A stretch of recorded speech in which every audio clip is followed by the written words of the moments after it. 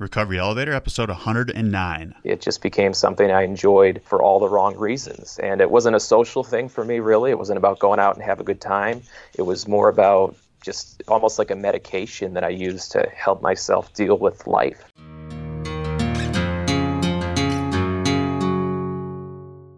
Welcome to the Recovery Elevator podcast. My name is Paul Churchill. Thank you so much for joining us. According to the Recovery Elevator sobriety tracker on my phone, I have been sober for 2 years and 6 months. I, right now, am in uncharted waters. Currently, in 2010, on January 1st, I decided to quit drinking. I lasted a little under 2.5 years. Right now, like I just mentioned, I'm in uncharted waters. I have never made it this far in sobriety, and it feels good.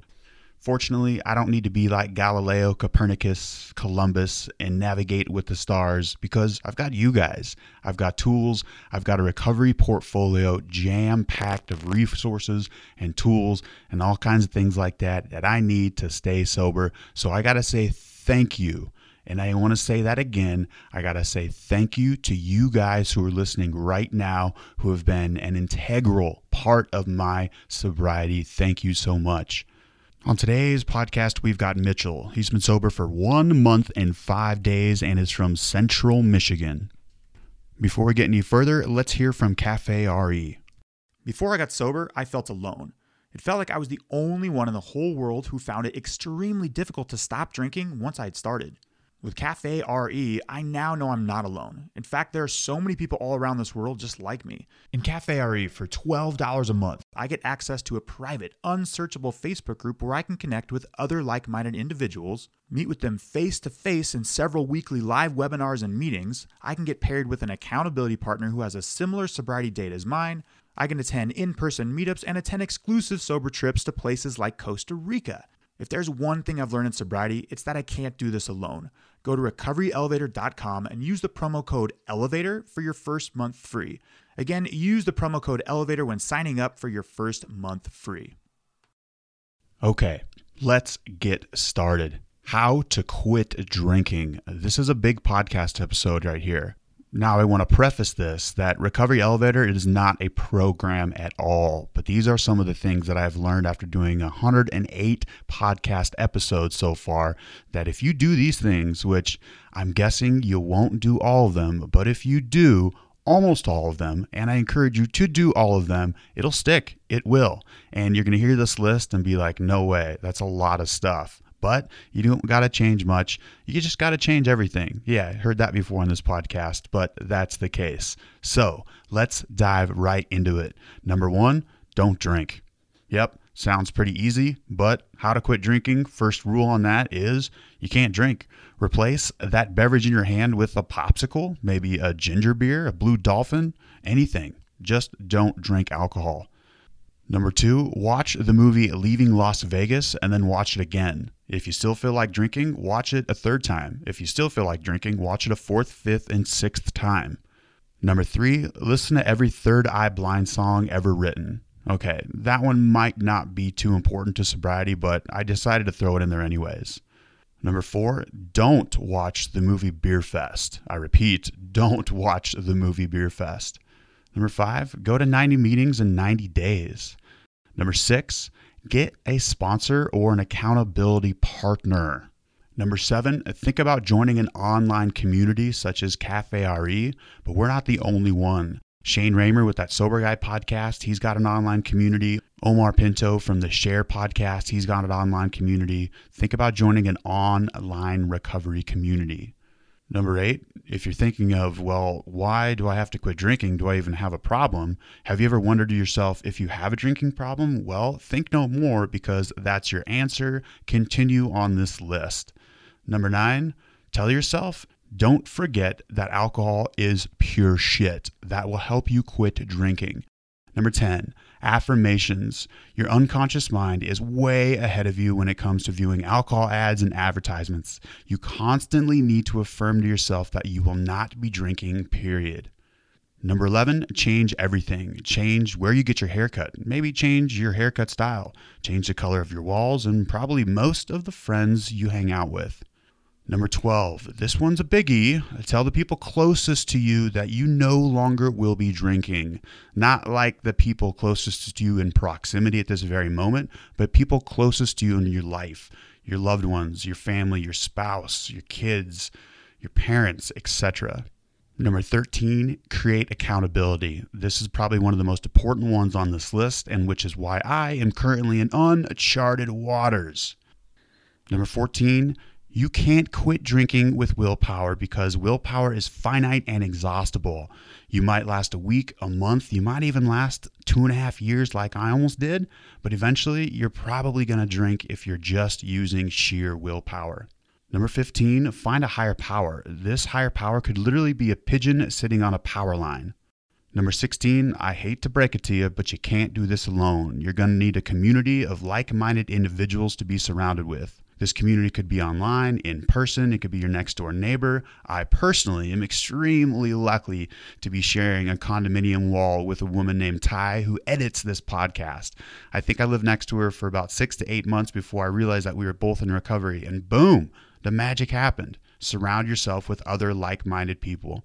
Number 17, did I mention that alcohol is shit? Number 18 on the list of how to quit drinking. If you're just starting this journey, you don't know any answers. So please put the cotton in your mouth and start listening. Number 19, if you ever say the words to yourself, I got this, you are fucked.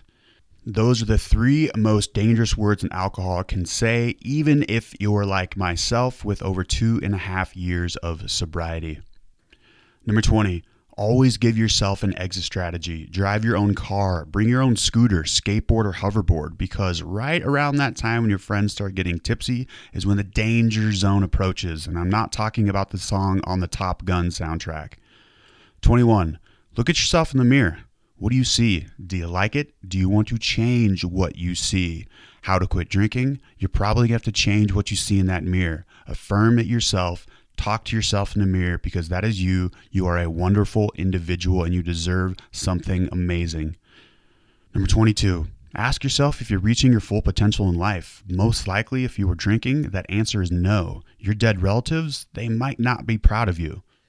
When I was at my grandpa's funeral, I saw him leaning against a World War II tank with a rifle over his shoulder. At that moment, I knew I needed to quit drinking.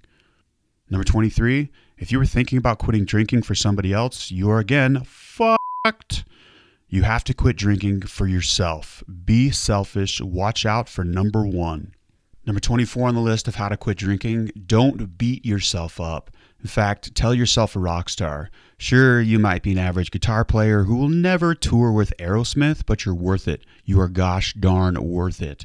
Do not beat yourself up if you fail to live up to the promise that you're not going to drink today. Alcohol does a pretty good job of kicking our ass. You don't need to kick your own ass also. How to quit drinking, number 25. You might find yourself quite bored or a lot of extra time on your hands without this alcohol thing. Pick up a new hobby such as yoga, jogging, archery, stamp collecting. Stamp collecting to me sounds extremely boring, but yes, you get the point.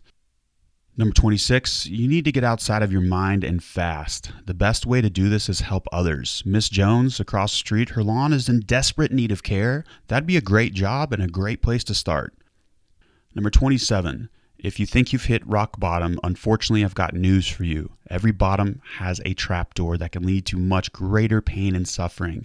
However, the good news is when you do reach a bottom, there is something called a conduit. That is when your higher power is there to help you get sober. Again, don't put too much emphasis on what this higher power is. It could be that pigeon or the dove on the power line, or it could be the wind bristling between the pine trees, which is mine. But keep in mind, when you're at this bottom, you're at this trap door, which could always open and lead to a further deeper bottom. That is when the conduit arrives. The conduit arrives and you walk through the conduit, and that is the time to get sober. Next up, how to get sober, educate yourself. Knowledge is useless unless you do something with it. There are a tremendous amount of great podcasts out there about recovery. I recommend listening to all of them and giving them all a try. Number 29, read books, preferably not while drinking.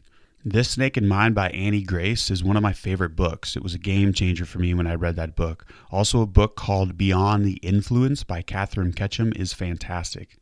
Number 30, if you think you're alone with your drinking, you're dead wrong. There are millions struggling with alcohol, and if you connect with some of them, you will find that what you have in common is incredible. 31, start to develop a recovery portfolio. Jam-pack this recovery portfolio full of books, full of contacts, full of AA meeting schedules, full of phone numbers, etc. 32, get out of your damn comfort zone.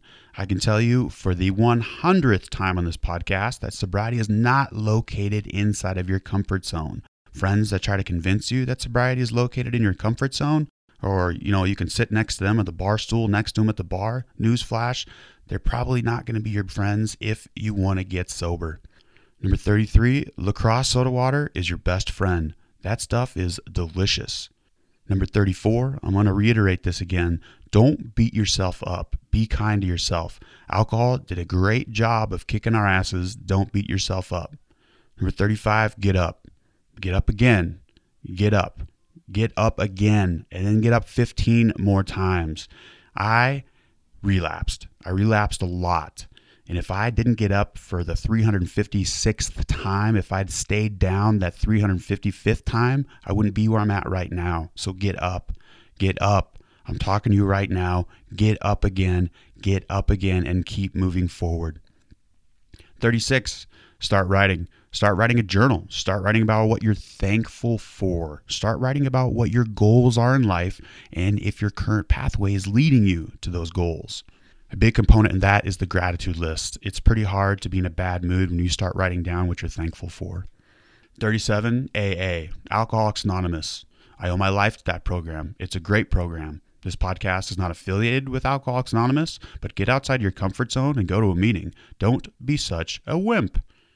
Number 38, recognize, realize, and don't forget the stigma surrounding alcoholism and addiction is total bullshit. In 1956, the American Medical Association classified alcoholism as an addiction and as a disease.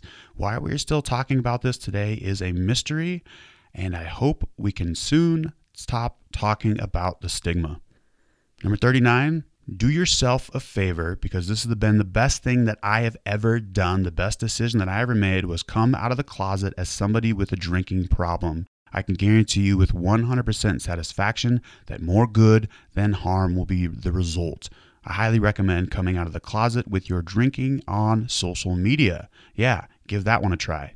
You will be amazed by the results.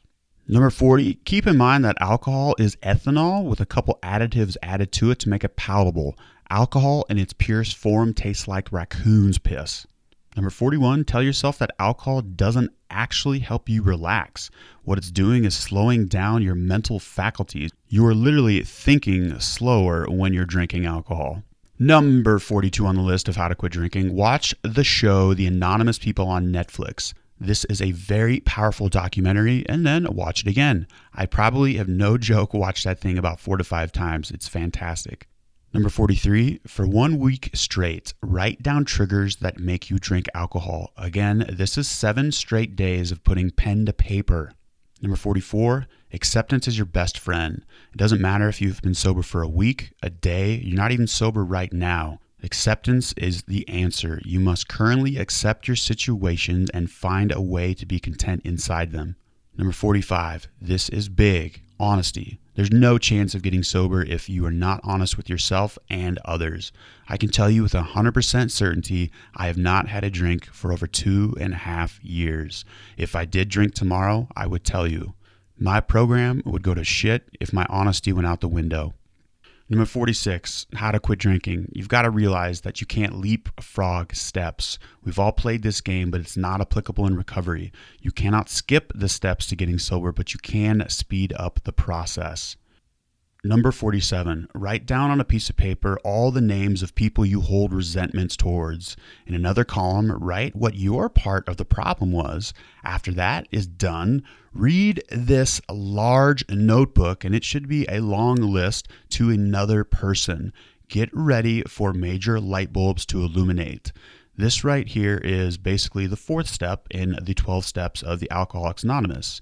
Now, many of you guys do the 3-step waltz, which is 1 step, 2 step, 3 step drink. The fourth step is when the rubber hits the road. I highly recommend doing this stuff. I found out that I had major confidence issues. I had problems with my brother succeeding in life and me not, things like that. It was really, really important, and I'm very glad that I did that step. Number 48, anonymity. This might seem contradictory to some since the word anonymous is in the word Alcoholics Anonymous, but being silent about your drinking problem only does you harm. You need to tell your loved ones, your friends, your family, and all the others you care about. And if you want to stay sober, you have to be vocal about your goals to stay sober. Number 49, develop a network of people who also share the same common goal not to drink. I'm not talking about Mr. Rogers on the television. I'm talking about real people that you can go have a cup of coffee with. Try to create a network of at least 5 to 10 people that you constantly have visual, personal, they can be online contact with, but they don't drink as well. Number 50, did I mention that alcohol kills more than all the other drugs combined? I know that fear does not get people sober, but with this reality, just tell yourself this. Alcohol kills over 3 million people worldwide each year. That is ridiculous. You do not want to be a stat. Again, fear is not going to get you sober. Well, it might get you sober for a little bit, but fear will not keep you sober. Now, that list could have gone on and on and on. And if you want to see the actual numbered list, go to recoveryelevator.com, episode 109, and you'll be able to see the list there. If you do everything on that list, you're going to get sober. You're going to stay sober. You're going to find the life and achieve what you really want. What I have in life right now, I want you guys to enjoy and experience it as well. I'm in uncharted waters, like I mentioned, and I don't plan on going back. I'm currently sailing the waters in a dinghy, but hopefully in sobriety, I'll have my yacht one day. It's coming. Just wait. Now, let's hear from our interviewee, Mitchell. Mitchell, how are you? Hey, Paul, I'm doing awesome. Yeah, thank you so much for joining us. Mitchell, let's get right into this. How long have you been sober? All right, I have been sober for 1 month, 1 week, and 5 days, and 2 hours. You know how many seconds? I'd have to open the app to be able to tell you. Nice job on that, man. How does that feel? Feels better than I have in a long time. Yeah. Absolutely. Before we get any further into this podcast interview, give listeners a little background about yourself. Maybe tell us where you're from, what you do for a living, are you married, and maybe some hobbies. What do you like to do for fun? How old are you?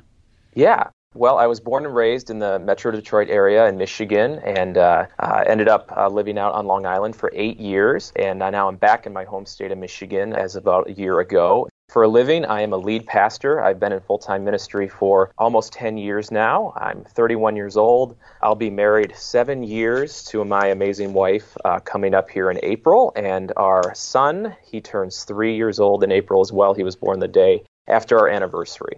And what do you like to do for fun? Music is a huge part of my life. I play the guitar, piano, and the cello. I'm really into photography, and my wife and I are huge Disney nerds. We love Disney World. We love Disney. We love to travel together, and so that's a big part of our life. I love the outdoors. I'm obsessed with the idea of traveling to the national parks, even though I haven't had a chance to go to very many of them. So.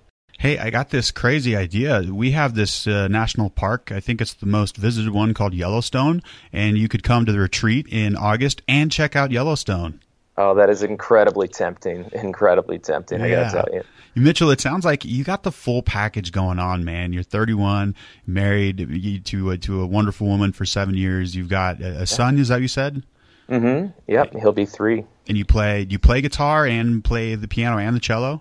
Yeah, yep. I was, in the church I was at before this one, I was a full-time music minister, so music was a huge part of my life for a long time, and I still enjoy it, just now more as a hobby. So Nice. And what's your favorite Disney movie? Oh, man, that's a really, really tough question. This is the most feminine answer you'll probably hear on this podcast, but I love Beauty and the Beast. So there you go. There we go. Mine is The Lion King, and I think the most inspirational moment in The Lion King is when, I forget that monkey's name, but he whacks Simba over the head with that stick, Oh, Rafiki, yeah. Yeah. Just something about that when he has to run home and go back home. I remember watching that movie in sobriety, and thinking about that, I was like, man, it's time for me to get my life back on track, get things going again. Yeah. I think I should watch that today. Yeah. That'll help. Speaking of, I think I'm going to just make today a Disney day. Why not? Yeah, there you go. Yeah. So let's back it up a little bit, Mitchell. You're 30, you're 31. When did you first realize that maybe you didn't drink like a normal person? Well, I guess when I just started taking inventory of how much I've been drinking, and I thought, well, even though I'm not getting blacked out drunk and all this type of stuff, I am literally drinking every single day of the week. And if I can't, or if it's difficult, or if it's challenging to be able to get to alcohol, I still find a way. And so when I looked at back over the past few years, I thought, this is really starting to become an issue. I can't seem to just take a day off. So were you thinking like at age 25 on, or was it something like you just literally the last couple of years that you decided, you're like, wait a second, this is kind of becoming an obsession in my life? Well, yeah, I mean, it's funny because I didn't start drinking until I was 22 years old. I was going to school for ministry and I was being a good kid, and I decided when I was 22, I was at my friend's 21st birthday party, and I thought, he's 21. How ironic, I'll have my first drink when he's 21 and I'm 22. And at that point, I was in my senior year of college, and I just went for it. I was drinking all the time, drinking by myself, drinking before class. It was just this amazing thing that I seemed to enjoy so much, and it was really hard to stop. But I did when I got a position as a pastor in full-time ministry. I was just so scared, I guess, by the responsibility and the calling and everything else that I just stopped. For about 7 years, I stopped fully. And then I started drinking again, and it was just like no time had passed. I just really enjoyed doing it. Now, there's one common thing that every interviewee has said, and same thing with me, was when we took that first drink. You were 22, your buddy was turning 21, and it was like we found something magical. Talk to me more about that experience. Yeah, definitely. I mean, I struggled with a lot of anxiety and depression while I was in college, and this just seemed like the magic cure. I mean, I wasn't anxious when I went to class. I wasn't, dealing with those kind of feelings and thoughts because I was numb, and so it just became something I enjoyed for all the wrong reasons. And it wasn't a social thing for me, really. It wasn't about going out and have a good time. It was more about just almost like a medication that I used to help myself deal with life. Yeah, and so I asked my brother, and I've asked a lot of my other friends who are normal drinkers, what was it like when they first drank? And a lot of them, their response was, man, it wasn't really that cool. My head, you get the spins when you go to bed, and it just wasn't this like magical, euphoric feeling. So I don't know if it's just our genetic makeup, our genetic wiring is different, but you're right with me as well. When I first took my first drink, I knew I was onto something big, and it was a love affair with alcohol for a while that took a turn for the worse. Now, do you have, is it genetic in your family? Is there anybody else in your family lineage that has problems with alcohol?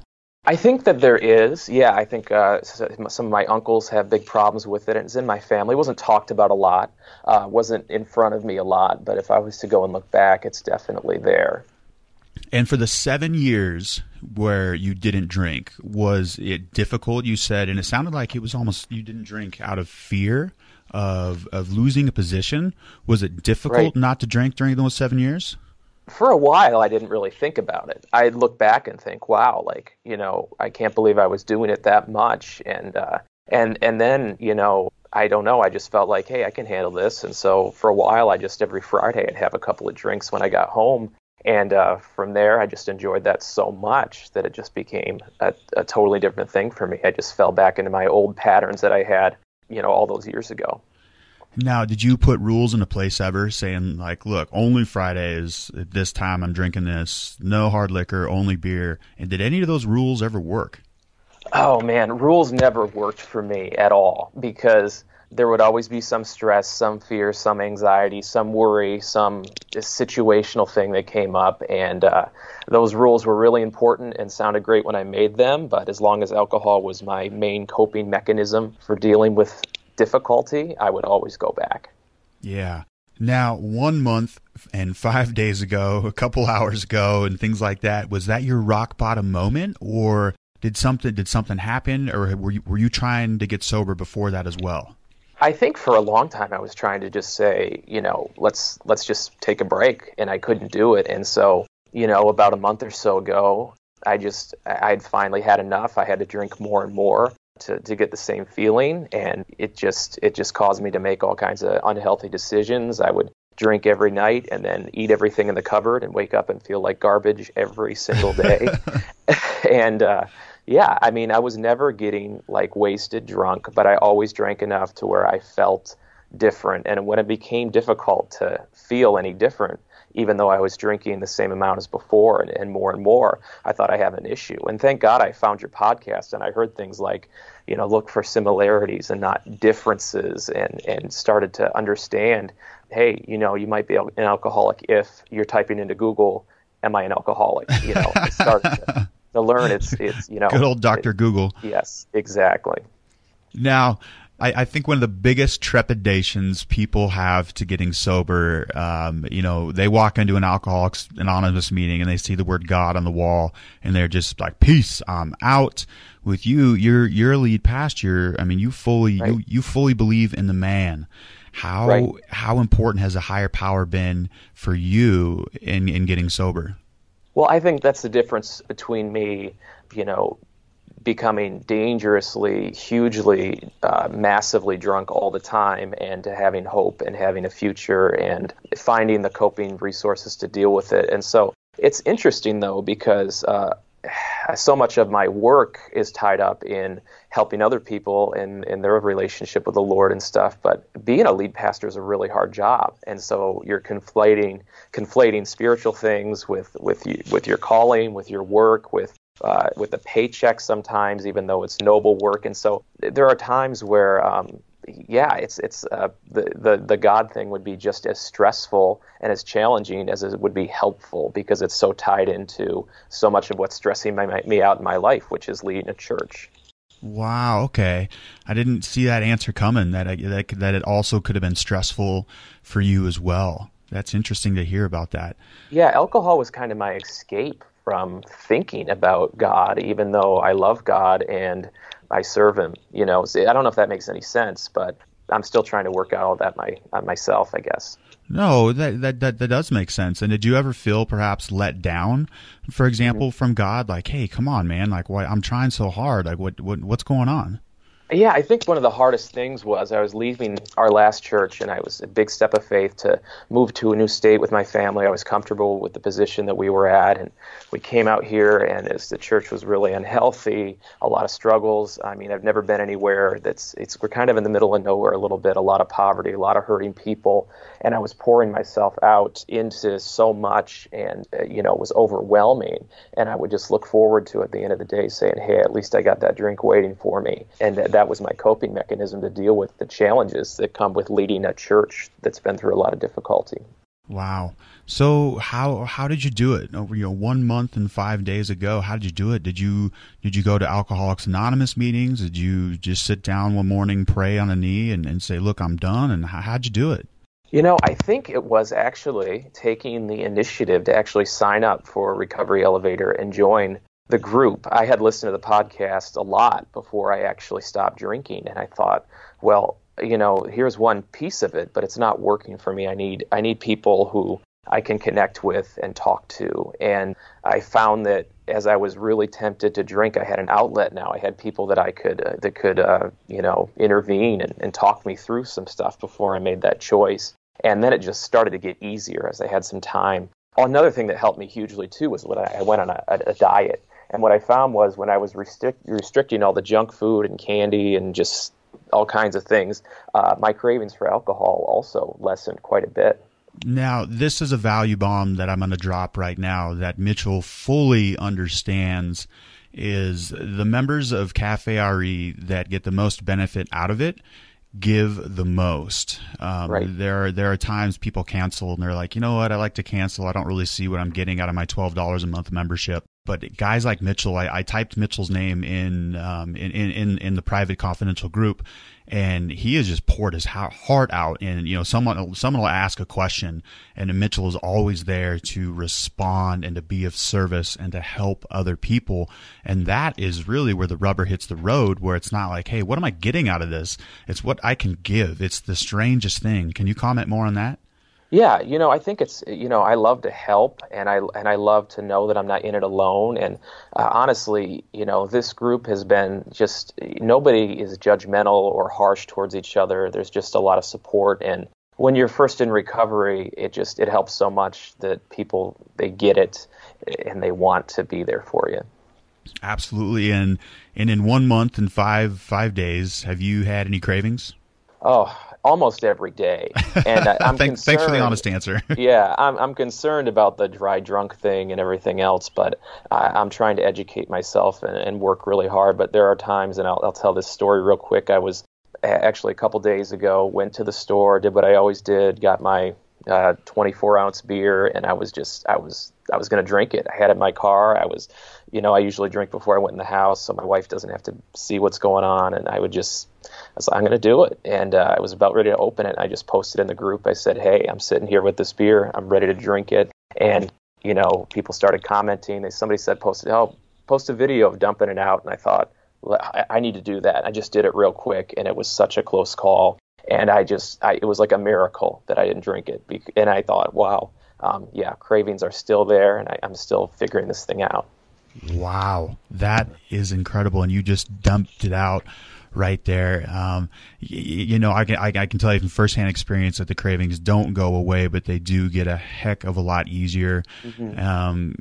And my cravings right now, they happen at restaurants, they happen at social occasions when I look across the table. But then I can think myself through the drink. The craving lasts for, we're talking seconds here. We're talking 3, 4, 5 seconds. Then I think about the, just the shitstorm that would eventually entail if I did start to drink.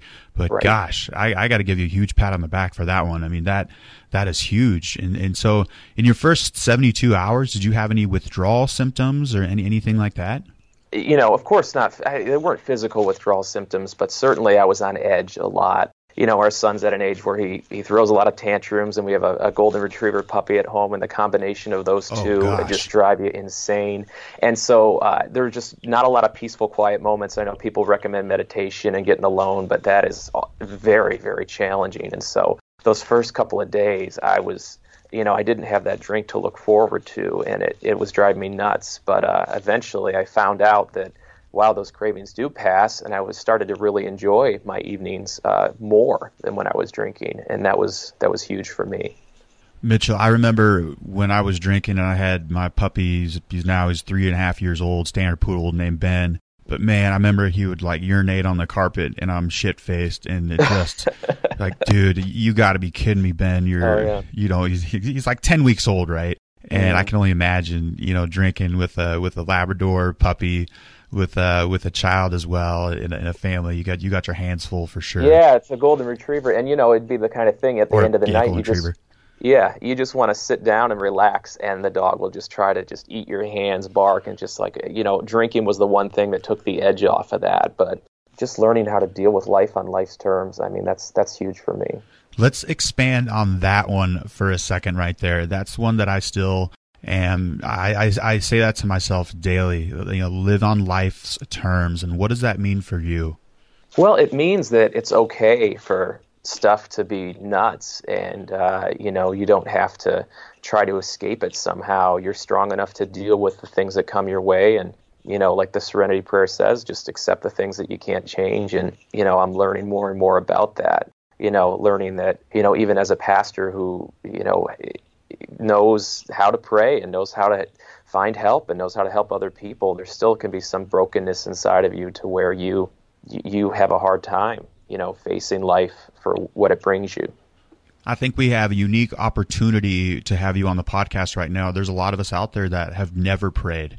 I pray daily. I pray to my higher power, which we were just discussing before this. My higher power is the wind, in the nature, in the trees. Mm-hmm. I love the outdoors, but how do we pray? How do you do it? I know there's not step 1, 2, 3, 4, but give us a quick walkthrough of how somebody can get into it who's never done it before.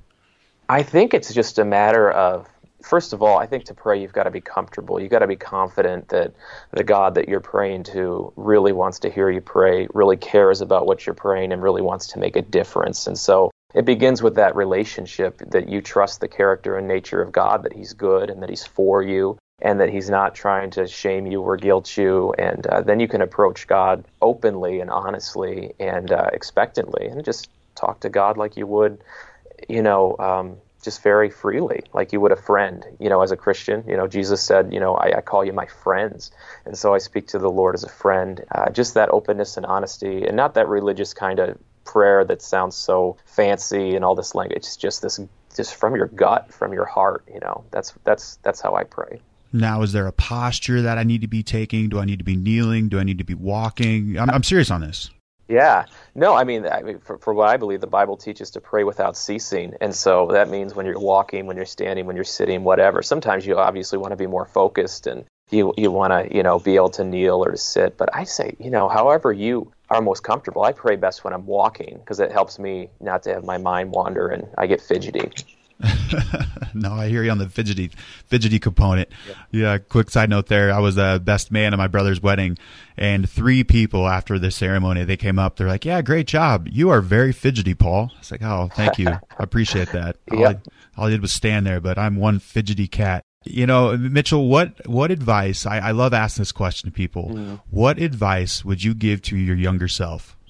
Oh, man. I would just say, first of all, don't take that first drink. I wish I could tell myself that because that's where it all starts. But I'd also tell myself, there are so many things in life that are so much better when you are sober. And, I guess I'd tell myself this too. This is huge. Alcohol is addictive for everybody. And it's not safe. It's not a safe thing. I think if I realized it wasn't safe or okay, I would have done a lot better. I guess I'm a little confused too. When I grew up Episcopalian, and I went through confirmation. I did all that jazz, and we remember dipping these like extremely dry wafers into red wine, and then my parents would drink the wine. What's the correlation there? You're talking about like in a communion setting or something like that? Yeah.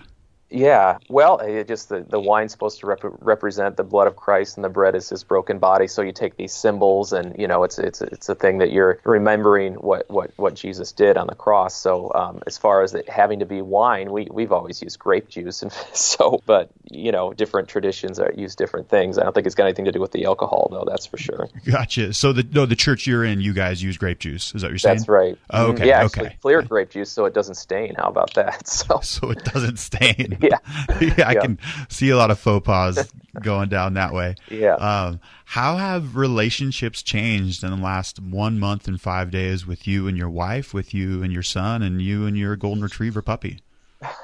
Well, I'm a lot more present now. At night, my wife and I always just enjoyed, like every other couple on earth, just zoning out to some Netflix for an hour. And when I was drinking, I was never paying attention to anything that was going on. I was always distracted and kind of in my own world, and now we enjoy things together more, all that kind of stuff. I'm just more present. I when I'm putting my son to bed at night, I'm not trying to rush through it so I can get to drinking. I just enjoy the moment and realize how special it is. Sure. And walk us through a day of Mitchell. How do you stay sober? How are you going to get 1 month and 6 days? Wow, that's a good question. I think continuing to reach out to those I have relationships with that know I'm struggling. The moment I start struggling is probably the biggest thing for me. And reading, knowledge is the most powerful thing I've had in sobriety because I have to retrain my unconscious self, what it believes about drinking, how it's going to help. So I constantly feed myself with information about the dangers of alcohol, what it does to my body, my mind, my spirit, all of that, because, man, I forget really quick. I read the Stop Drinking Now by Alan Carr and This Naked Mind, Annie Grace, and it was really powerful for me for a while, but I found I had to keep reminding myself of that stuff or else it would just disappear. I got the Alan Carr, The Easy Way to Control Alcohol book open up right on my desk, right here within 2 feet away from me. Both those books were game changers for me, in my opinion. I love both those books. And Mitchell, we have reached the rapid fire round. If you can answer these questions within 30 to 60 seconds, that would be great. Are you ready? Yeah, let's do it. All right. Number one, Mitchell, what was your worst memory from drinking? Okay, so I had to think about this one, but this came to my mind. It was when my son, who was, of course, a toddler, he found a hidden beer can in the drawer, and he took it out of the drawer, and he started beating our puppy with it.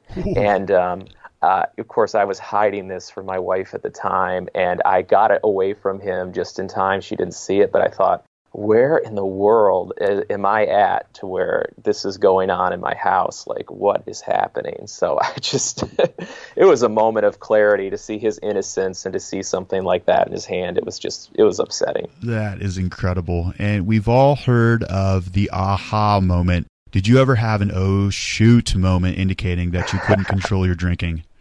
Well, you don't have to censor yourself there, Paul. I know what kind of moment it really is. I'm sorry, Mr. Pastor. Okay. Have you ever had an oh shit moment? Oh, that's funny. Yeah, I'd say I was on vacation back in December, and I was looking forward to making drinking a part of that vacation. I bought a bunch of IPA beers, which we know are, of course, high in alcohol, also Sure. high in calories. And I was drinking those throughout the week. And I think it was the last day of vacation. I looked in the mirror, not something that I like doing or enjoy doing very much, but I really looked at myself, and I looked at my stomach, and it looked like I was literally in my third trimester. It was just insane. I was like, what is happening to my body? I've never looked like this, felt like this. And I was like, this is all because of drinking. And I knew it. And it was a tough moment. Yikes. And what's your plan in sobriety moving forward, Mitchell? I think just continuing to, like I said, just feed myself with the knowledge of what it means to be in recovery and how dangerous alcohol is, staying part of Cafe RE, getting more real-life accountability partners, of course, listening to the podcast and doing things like that, and just, pursuing every avenue that I can. I think the biggest lie I used to tell myself was that I could do this on my own, and it's nonsense. I mean, you can't. I really am powerless, and just reminding myself of that. I'm powerless over alcohol, and that's the biggest key for me. And in regards to sobriety, what's the best advice you've ever received? Oh, I would say it was just that, you don't got this. I think that's the best. Yeah. I've got this. No, it's you've got to do the work. You've got to put in the time. You've got to do the reading, the listening, the praying, the community, all of it, because this addiction is not something that just goes away on its own. It's tough. I'm going to throw a couple more questions in there that I'm curious on these answers. Is 1 month, 5 days. You're not out of the clear. I'm not out of the clear. No one is ever in the clear. What are your thoughts on relapse? I think the most important thing about relapse is don't beat yourself up too much, because that guilt and shame will just lead you back to the addiction that you love so much to begin with. And, it doesn't matter how many day ones you have. Just keep going. Just keep going and just leave it behind you as fast as you can. And what's your proudest moment in sobriety, Mitchell? Oh, man. Just making it this far. Oh, maybe dumping that beer out that I was so ready to drink. I mean, that was a pretty proud moment for me because, man, my whole body was fighting that, and I did it. I didn't drink, and so I'm proud of that moment, absolutely. Nice job. And Mitchell, before we depart, give listeners your own customized "You Might Be an Alcoholic If" line. Okay, you might be an alcoholic if you have a beer bottle opener that looks like a fake handcuff and you keep it in your car so you can drink, even though it's illegal. Oh, I love those. They never get old. That's awesome. Well, Mitchell, Thank you so much for joining us today. You've been a big part of my recovery being in Cafe RE. I love reading your posts. You're inspirational. We're lucky to have you in that group for sure. Well, thanks, Paul. You're the man. Really appreciate you so much. Now, we've all heard you are the average of the 5 people you hang out with the most. In regards to sobriety, this is paramount. If the 5 people you hang out with the most are not encouraging you to get sober, or they could be problematic drinkers themselves, then that has to change. Changing our friends, changing our relationships, that's difficult. Like I mentioned, nothing cool is located inside of our comfort zone. All the amazing things that we want to achieve in life, they're located outside of our comfort zone. So Recovery Elevator, please listen to this list. Listen to this list again. I put it together quickly on the plane ride back from Columbia, but it's pretty comprehensive.